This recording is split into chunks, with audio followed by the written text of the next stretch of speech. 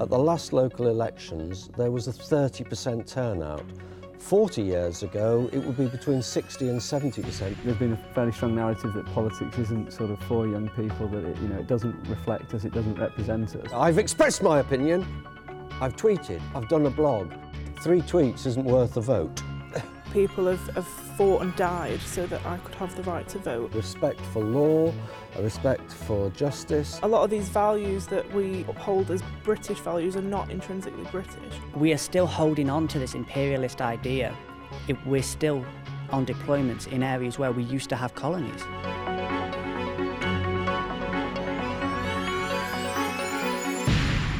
Hello, welcome to Liverpool. I'm here in the council chamber in the wonderful Liverpool Town Hall, built as far back as 1749. And with a specially invited audience, we're going to discuss values. What does it mean to be British? And are there any particularly British values? And more to the point, from the constitutional point of view, if there are such values, do they belong in the Constitution? So do get involved. The address is in the top right-hand corner of your screen, but for now, let's get involved in the debate here at Liverpool. Jack Sinong, you're the Conservative candidate for one of the seats here in Liverpool. What do British values mean to you, if anything indeed? Interesting. I think it's a very subjective sort of view and set of values, but for me personally, it's really about hard work, compassion, diversity, entrepreneurship, and big dreams. We work hard, we create jobs, and we innovate. These are clearly British values that many countries would like to copy. Okay, so give me 3 words to describe 3 of those values. What kind of perseverance, entrepreneurship, what are they? I think hard work, diversity, and entrepreneurship. Hard work, diversity, entrepreneurship. Richard, do you recognise those? Richard Kemp, Lib Dem, council leader of the Lib Dems, I think. That's right, yes. Do you recognise those, or does that sound like you're a Briton? I recognise those 3 words, but they don't define Britishness to me. It's always difficult to define yourself. I have an opinion of myself which certainly isn't repeated by my wife or the Labour Party in Liverpool. So what do other people say about Britishness and why they want to be involved with us? Well, I'm very fortunate to have the international brief for the Local Government Association, which takes me all over the world. We're now arranging to do some work in Africa to deal with issues of corruption, which is endemic in some countries. They instinctively look to our country to help with governance training to deal with the corruption problems. So I think that sort of tells us that there's a core of things, a respect for law, a respect for justice, openness, transparency, a respect for democracy. Why are we good at some of these things? Because we've been doing them for at least 800 years. Yeah, so law is one of yours. Jackson wouldn't disagree with that one, I think. No, I wouldn't disagree. Diversity, he mentioned. Diversity as well, those 2 at least work. Absolutely. Democracy. Martin, Greens, Oxfam you work with, I think. I did, yes. I think they'd have spotted that you were Greens, even if I hadn't introduced you as Greens, if I may say so. Congratulations. I think everyone's watching on colour television. Yeah, you're either very Irish or very Green, and I think it may be one of those. Is this a Britain you recognise, from your perspective as a Green activist? It's very funny because I think that the attributes that were mentioned before could be given by any European country and North American countries as well. I don't think they get to the heart of what is distinctively British. And indeed, I would question a little bit about democracy even in this country, because although we're a democratic country, the second chamber is not democratic. We have a constitutional monarch which hasn't been elected by anybody. So I think the democracy in the country has got a long way to go to catch up with some of the other countries that are neighbours to ours. I would say that justice and fairness and a social fabric is very important in this country. I'm thinking of the NHS, the way we pull together and share resources, work together to do things. I would say that's a very important attribute that's distinctly British. So there's quite a lot on that menu. When we come to you, we suddenly, I'm not meaning this disrespectfully, but we have things like welfare. Yes. We have things like health. Yes. Hannah Baker, you're the Liverpool Hope University Students' Union president. That's right. I guess you'd add, education is a value. Education is definitely important, but I think I agree with Martin on that. A lot of these values that we uphold as British values are not intrinsically British. So I think welfare, definitely, the NHS, social, and I think that education is a social right as well. All right, so they change over time. We'll come to that. But Harry, I should bring you in too, because you're University of Liverpool student president, sort of the opposition you find over students. Do you think we're now adding too many values, or would you like to throw yours in? I think you could ask probably each one of us on the panel what our values of Britain were, and we'd probably all come out with very different things. And when you ask sort of another member of the public, they'd have a completely different vision as well. And so, you know, the issue with British values, they're either too woolly to be sort of, you know, meaningless, or they're either too prescriptive so that they're not, like, as Richard say, that's not my Britain. Well, we've got a problem here, because that's how Jackson started, by saying they're subjective. You said, this is my values. And then we run around and we have all these people sort of, as it were, with their own perspectives, which generates their own values. But you can't, can you, John Sawyer, a barrister, works at Liverpool Hope, you can't write a constitution on the basis of everybody's subjective values, can you? We have to impose order on this. How would you impose order on it? Well, the role of values clearly in relation to law and constitutions has an important part to play. Otherwise, the laws just become dry and arid and really have no social context. But one of the problems with trying to kind of list those values is that the list itself becomes dry, often self-contradictory, whether it's long or short. I have a great deal of sympathy with Richard when he talks about this sort of cultural story we have, that narrative, and if we were to sort of think and conceptualise our laws and our values in terms of our cultural history and the narrative, then there's a story to be told. So again, I'm suspicious of lists. I'm suspicious of what those lists actually mean, although we can all come up with lists, and those lists have meaning for us on an individual sort of basis, and probably do a great deal of work to define what we would like to be doing with the ought, but I don't know about what the is. But the is to be found in our cultural history. Supposing we say our values are rooted in our past, which seems unexceptional, sensible even, does that mean that values change?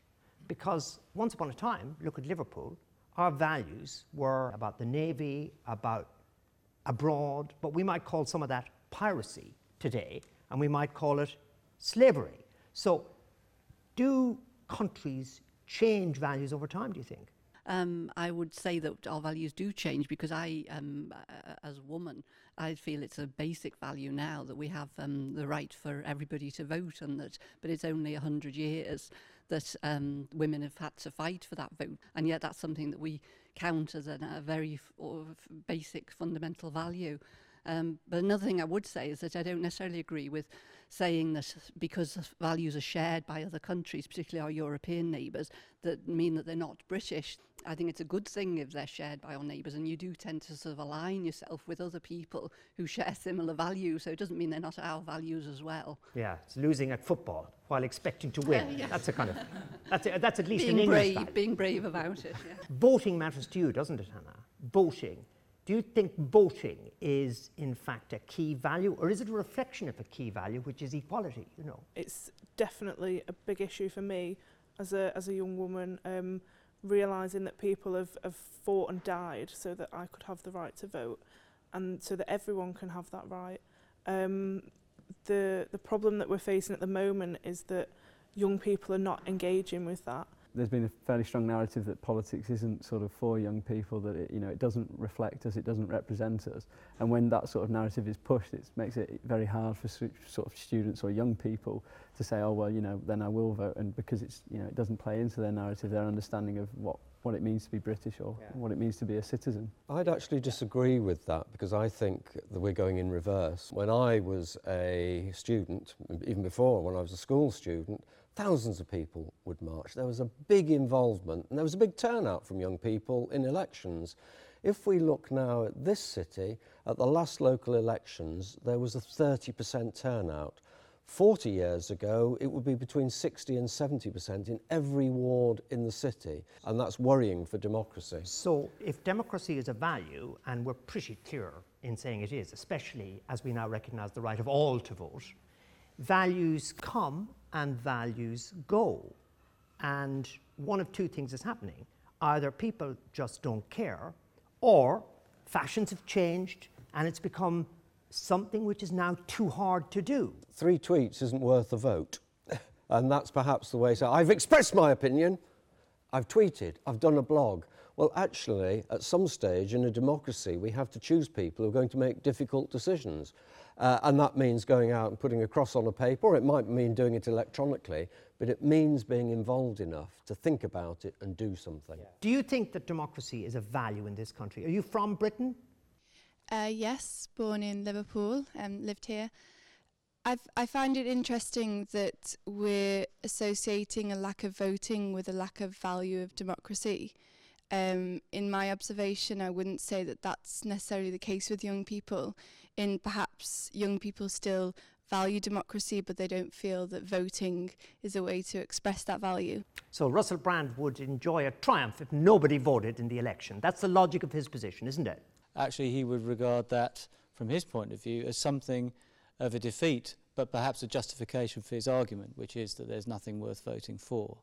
That's the point that I would say he's trying to make. I would agree with the argument that others would put, that that's something of a lazy narrative. There are a number of alternative parties out there that perhaps are speaking to people's concerns, whether we think they do that adequately or not. The thing I often hear in response to the big Stop the War march against the Iraq War way back when, and the big sort of thing that people say is, well, look, 1 million people marched and nothing happened.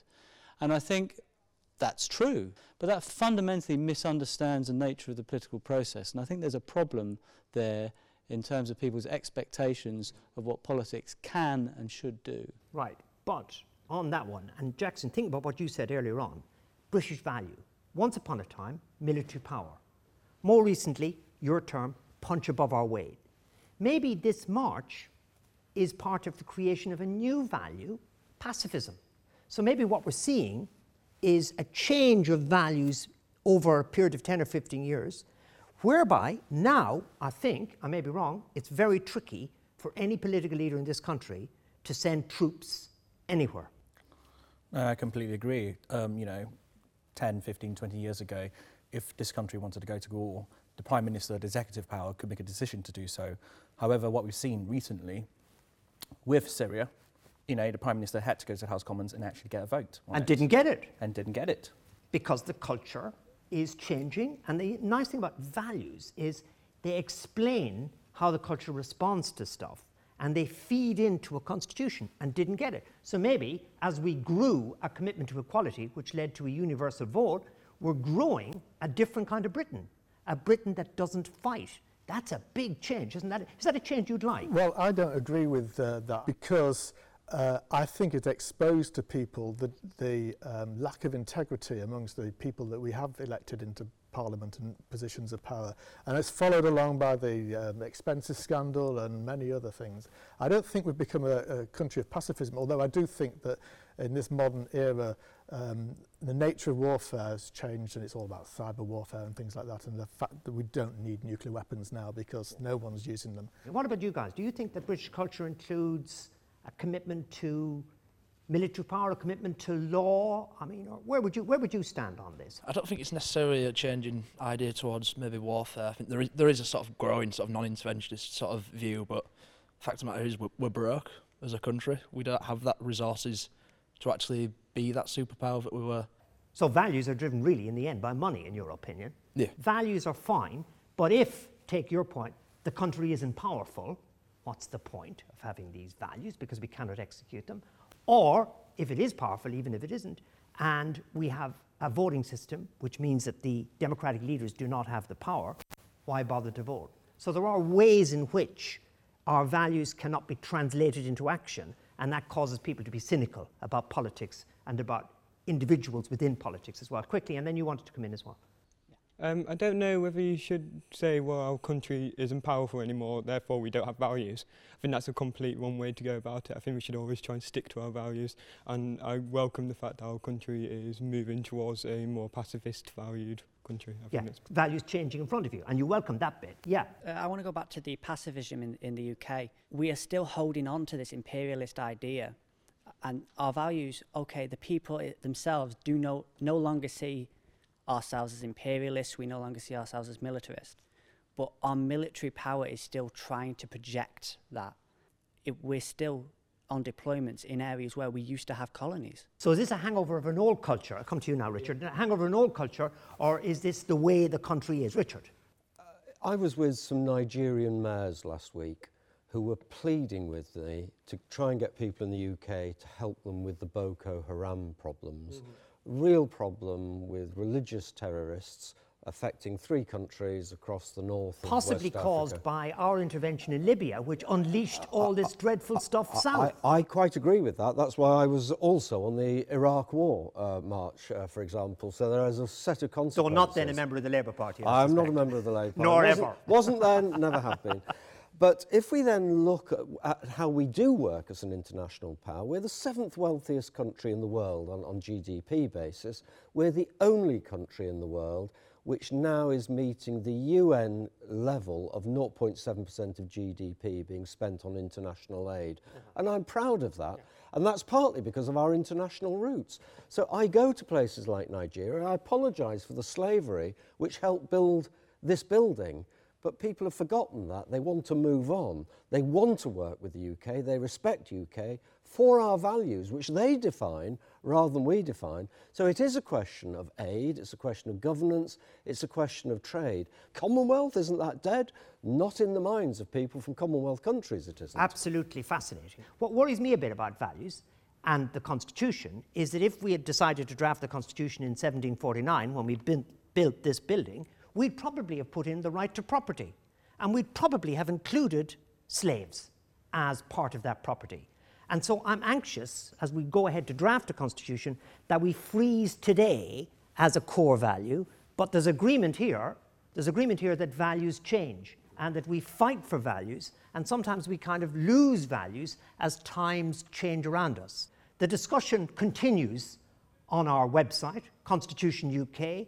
This project lives or dies by the participation of people who may think they have no direct view on the Constitution, but who, when they intervene, find that they have. So it's crucial that everybody gets involved. Far, far too much power is concentrated in Westminster, and even worse than Westminster, it's in the bureaucrats of Whitehall. The rich are getting richer and richer and the poor are falling off the bottom, and I think that is wrong. There are many, many unaccountable powers carried by our own executive because the Crown powers still exist, but they've simply been transferred to other individuals.